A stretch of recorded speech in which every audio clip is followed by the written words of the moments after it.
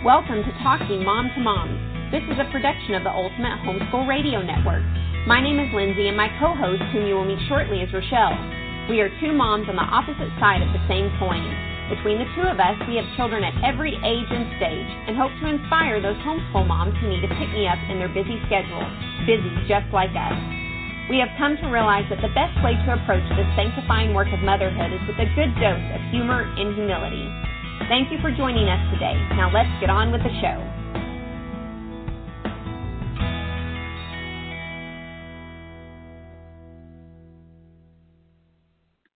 Hi there, this is Rochelle. Thank you for joining me on Talking Mom to Mom. And today I would like to talk about 3 ways that you allow sin to grow in your child's heart. Quite some time ago, I wrote a blog post about this. It was a year or so ago. It is currently on our blog, so you can see it there for more details. But right now I would like to talk about that because growing sin, letting sin grow in your child's heart, of course, that's the last thing any of us want to do or want to be a part of, and we want to nip that right in the bud. But I think sometimes we allow it to grow without realizing that's what we're doing, you know, out of exhaustion, out of a lot of different things that come into play, just the day-to-day. You know, our day-to-day operations can really zap the life out of you, can't it? And so let's get into it. The first one is ignoring small sin, but quote-unquote small sin. So when we ignore what would be small sin, well, sin is never small. And that's one thing that we have to remember. Sin is not small. Every act of rebellion, no matter the size, should be handled swiftly and purposefully. Okay? Every act. It needs to be handled that way because every time a child is able to get away with a certain behavior, it is encouraging that behavior. We talked about habit training a long time ago, but when we were doing our Charlotte Mason little series, and we talked about how if you are not purposefully habit training, then you are passively habit training. So if you are not purposely making your child do particular things, then what they're going to learn is the opposite. They're going to learn the default. So if you don't make them make their bed every day, they're going to learn that they don't have to make their bed every day, right? And so if that's what you want them to do, then you have to train them to do that. And if you get to a point like you have a child who, did you make your bed? And they're like, yeah, I made it. And you go up there and you see that either they didn't make it or they just threw something on, like cover on, and they just wanted to get away with it. You know, what is our role? Is our role to let that go? Say, well, kids will be kids, or they just didn't do a chore very well. I don't really want, you know, it's such a small thing. Well, it's not a small thing. Okay, so as I said, every act of rebellion, no matter the size, should be handled swiftly and purposefully. I talked about in my post about tree roots. It's because at the time that I had been writing this, we had a plumbing issue, and a plumber had explained to me how the roots will grow and expand. Tree roots will grow and they'll expand, causing more pressure on the pipes. And eventually it's going to lead to the total collapse of the pipe, you know. So, because you can't let the tree roots go. You can't let it go. It's not something that you can just sweep under the rug or say, I'll call somebody, whatever, because they continue to grow, and eventually it will lead to the collapse of one tiny little tree root. So if it's left unchecked and, you know, there's going to be damage that occurs, you know, underground in the pipes. And the only way that you're preventing that damage is to get rid of the problem, get the tree roots out of there. They've got to be cut out. Well, obviously, this was a really great illustration for me as he's explaining this to me when it comes to sin, of the overgrowth of sin that's in our heart if it's overgrown. What's going to happen is it starts out very, very small, and eventually it's going to grow. If it's not cut out when it's tiny, what is it going to do? Sin doesn't just die. Sin is like a tree root. It continues to grow, and it's going to expand. And eventually, it's going to lead to the total collapse of our hearts. And obviously, that's not what we want, right? We don't want that. So we want to get that as soon as we can. So, as the first problem goes unnoticed, it's going to threaten that and threaten the collapse of the heart, crushing your spirit, because it's going to grow. And basically what had happened in my house, which is what I found really cool. I love it when God gives me these illustrations, of things that are going on, like the tree root illustration, because I noticed that I had just a slowing drain. That's what I noticed. That's all I noticed before I called the plumber. The drain's just slow. It's just slow. I'm just going to ignore it. How long can I go before I call somebody and get this taken care of? And, we think that if we don't really see the impact right away, we assume that we have time. We have time to take care of this.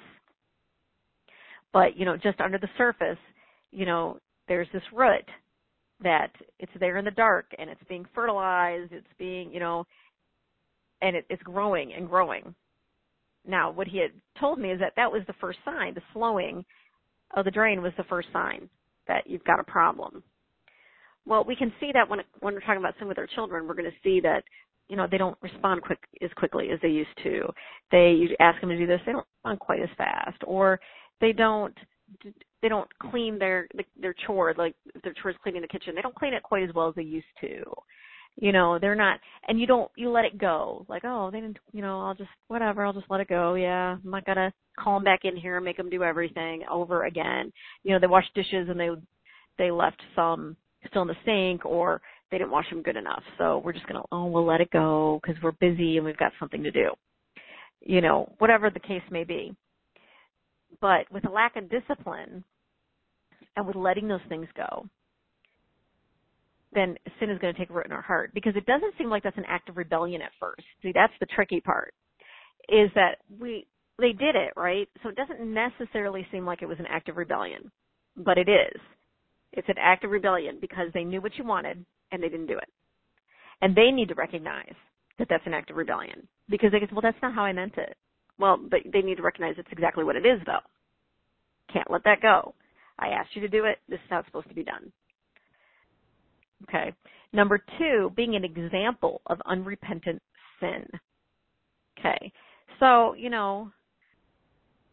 for ourselves, we all fall short of the glory of God, right? And we all have the ability to repent and be forgiven. But when we sin, we need to own up to it, because our kids observe our every action. They're going to pick up on inconsistencies. They're going to pick up on hypocritical behavior. And, if you're going to tell a little white lie, or if you're should be doing something, you're not going to do it, all these little things that we are doing, that we're showing our kids. Don't fool yourself into thinking that you're hiding your sin from your kid. Okay. They see what we're doing. And if we are somehow unfair with our child, or we yell at them, or we, whatever, it is important that we go back and apologize and tell them that we recognize what we did, and apologize and ask for forgiveness. And so they can see a repentant heart. They can see what that looks like. They need to see what humility looks like. If sin is not shown to be a departure from the presence of God, then will they understand they need a Savior? Okay, so that's what we need them to understand. When we talk about, how did my kid learn to lie? Well, did we say that we can't do it because we're busy, but we really weren't? Do we say things like that? Like, we'll just say we're going out of town. We'll just say this, or we'll just say whatever, because we don't want to hurt their feelings, or we don't. These little things that we get ourselves, those, into, little snares, our kids observe that. So they have to know, they have to see that sin is a departure from the presence of God. They need to see that, so they will understand that they need a Savior, and they will see that you as an example have a repentant heart. Okay, and then number 3, being too exhausted just to nip it in the bud, because, it's exhausting, right? Parenting can be very exhausting. You have a lot to do. You have tons of things to do all day. Taking care of kids, taking care of the house, taking care of your husband, taking care of whatever, family. There's I'm sure our to-do lists are just busting. They just cannot get it all done in a day. So what happens is we get so exhausted that we kind of let things go. Our kids will ask us some things. They'll ask, can I do this? Can I do this? And they'll present themselves in a ungodly way by whining, or you've already told them no, but they'll keep asking, and then you give in and you say yes, or that type of thing. Or you see that they're doing something and you just let it go, as long as they're being quiet, because I just need a few minutes. As long as they're just, they're occupied, because I really need to fold all this laundry. I really need to take care of this. Or I hear them fighting, and, you've got a child in need of spiritual guidance or discipline, but you just can't mother right now. You just can't do it. As mothers, we train character, we mold minds, and we equip them to be soldiers for Christ. That's our job. And it's hard. It's hard. And because, you've got kids that are fighting, or they're throwing tantrums, or you going through so many things and yourself.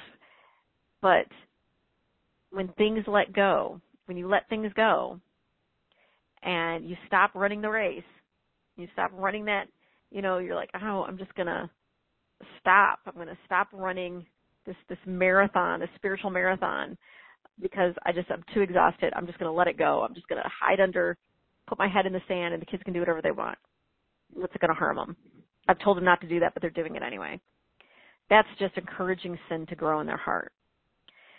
And the only way to truly, I have found, we're not perfect, of course.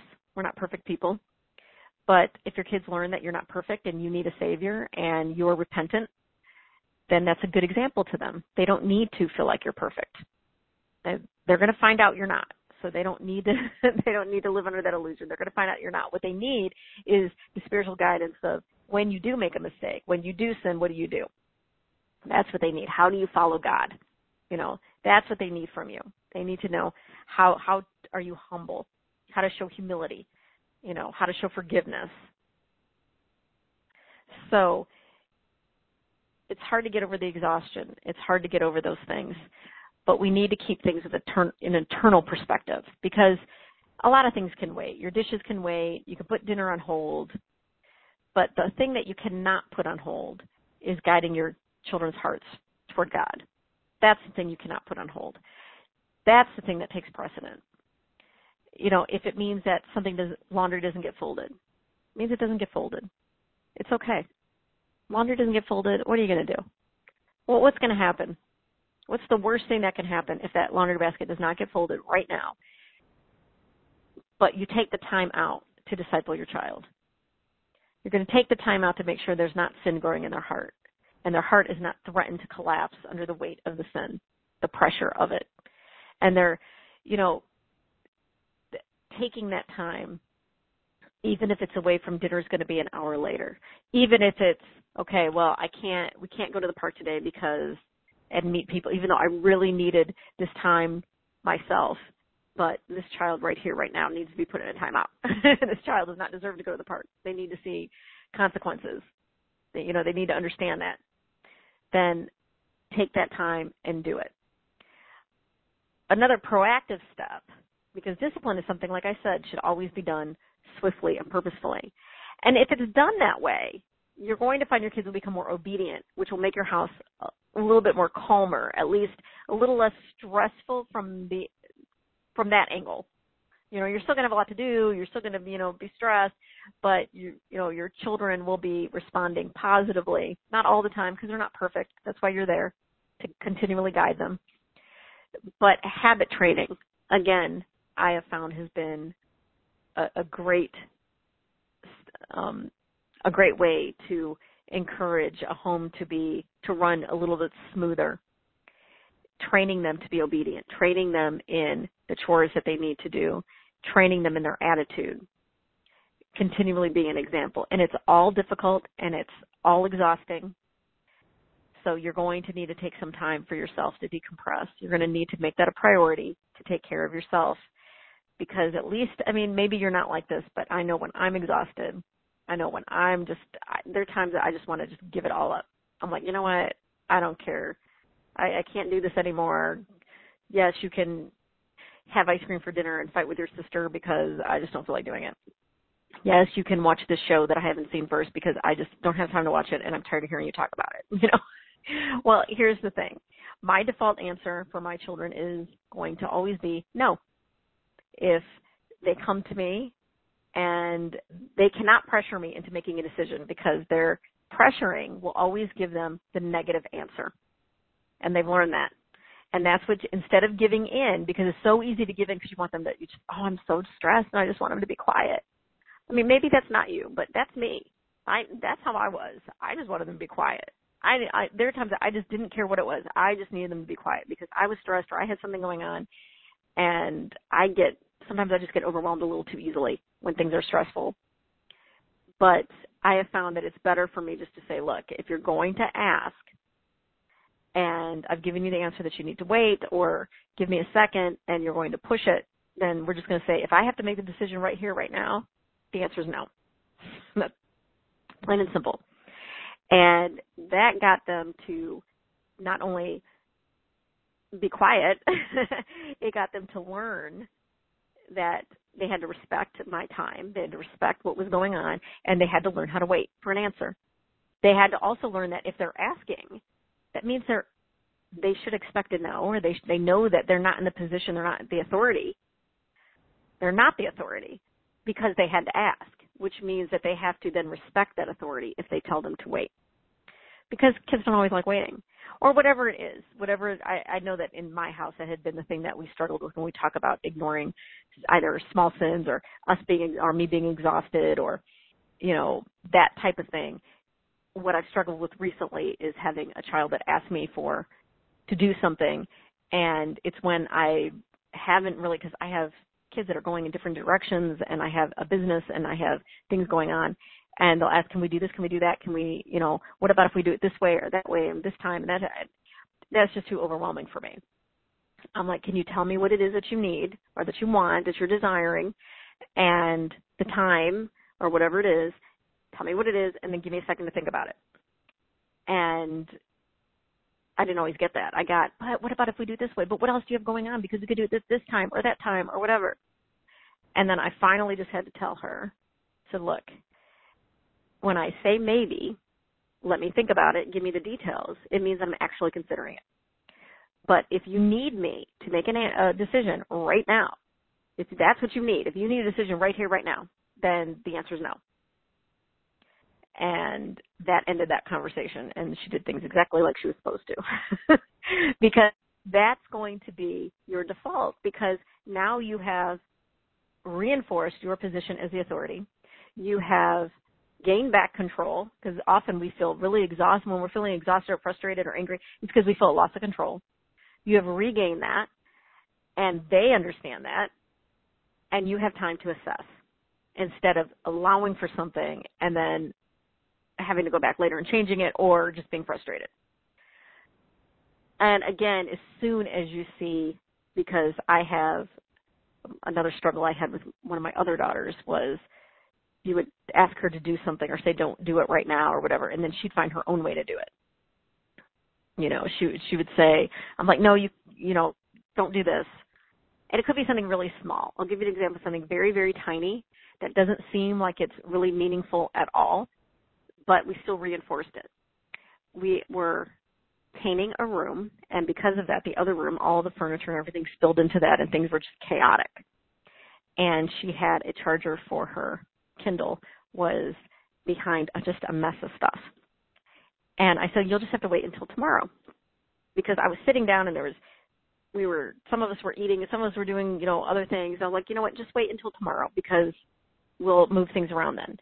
Well, then she immediately decided to walk around and try to find another way for her to get it. And my husband immediately said, no, you were told to wait until tomorrow, not find another way to do it. So it's time for you to go to bed. I mean, the punishment wasn't going to bed. She's supposed to go to bed anyway.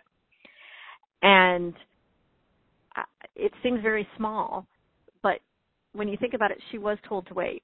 And she thought, well, I won't have to wait if she just doesn't want me going this way. But if I find a way to crawl under all of this stuff, if I find my own way to do it, then maybe it'll be okay. But what she didn't do is listen, because she could have asked, well, if I go around this way, or do you mind if I try another way? She could have asked. I don't necessarily mind if they ask me a question, as long as it's done respectfully. I don't necessarily call that rebellion. It depends how it's done, how it's presented, the heart attitude behind it. But the idea that instead of listening, she just went and did it, was going to find another way, that is rebellion. And it may be very small. It may seem very small. It may seem like, really, you had to say something to her about something so tiny? But yeah, you really do. Every act of rebellion. So just remember that. And it doesn't have to be they're punished for it. You just remind them of it. She was just reminded, no, you were told to wait. Go ahead and wait. And it's, there was no crying, there's no yelling, there's no punishment. It was a gentle reminder. And that's what we want to do, is we want to just reinforce that instead of getting to the point where now they're full-blown just rebelling, just being, just doing something totally different than what you've asked, or not doing something that you've asked, and it's just blatant. Because sometimes they don't realize that they're being rebellious. When they're thinking in their head something logical, and maybe they're not necessarily seeing it as rebellion. They're not seeing it as disobedient. They're seeing it as, well, you kind of said this, but what if I did it this way? I'll just try it this way. It may not be that purposeful thing, like I'm going to purposely rebel against you right here and right now, but they need to recognize that when they didn't do it exactly, that was disobedience. So you're teaching them what obedience is, what disobedience is, and reinforcing the obedience. What will help your home run smoother, and what will help weed out the weeds of sin in your child's heart, is to not let anything go. But when I say that, it doesn't mean that everything is a punishment or everything's a conflict. It's, now, what did I ask you to do? What were you supposed to do today before you left? Well, what's the one thing you're supposed to do before we invite people over? Oh, that's right, clean your room. Did you do that? Okay, well, go do that, and of course now you can have someone over. Just simple talking, but the constant reinforcement. So I hope that helps you out, and you can visit our blog for the 3 ways to allow sin to grow in your child's heart, and the post is there for you to read. And you can also join us on Facebook, on facebook.com/talkingmomtomom. And you can email us at info@talkingmomtomom.com. We love to hear from you. Anything that you want to say, any opinions, whatever, opinions, ideas, suggestions, discussion, whatever you'd like to email us with, we're happy to answer. So we encourage you to do that. Thank you for joining me, and I will see you next time. Thank you for listening to Talking Mom to Mom with Lindsay and Rochelle. Talking Mom to Mom is a production of the Ultimate Homeschool Radio Network.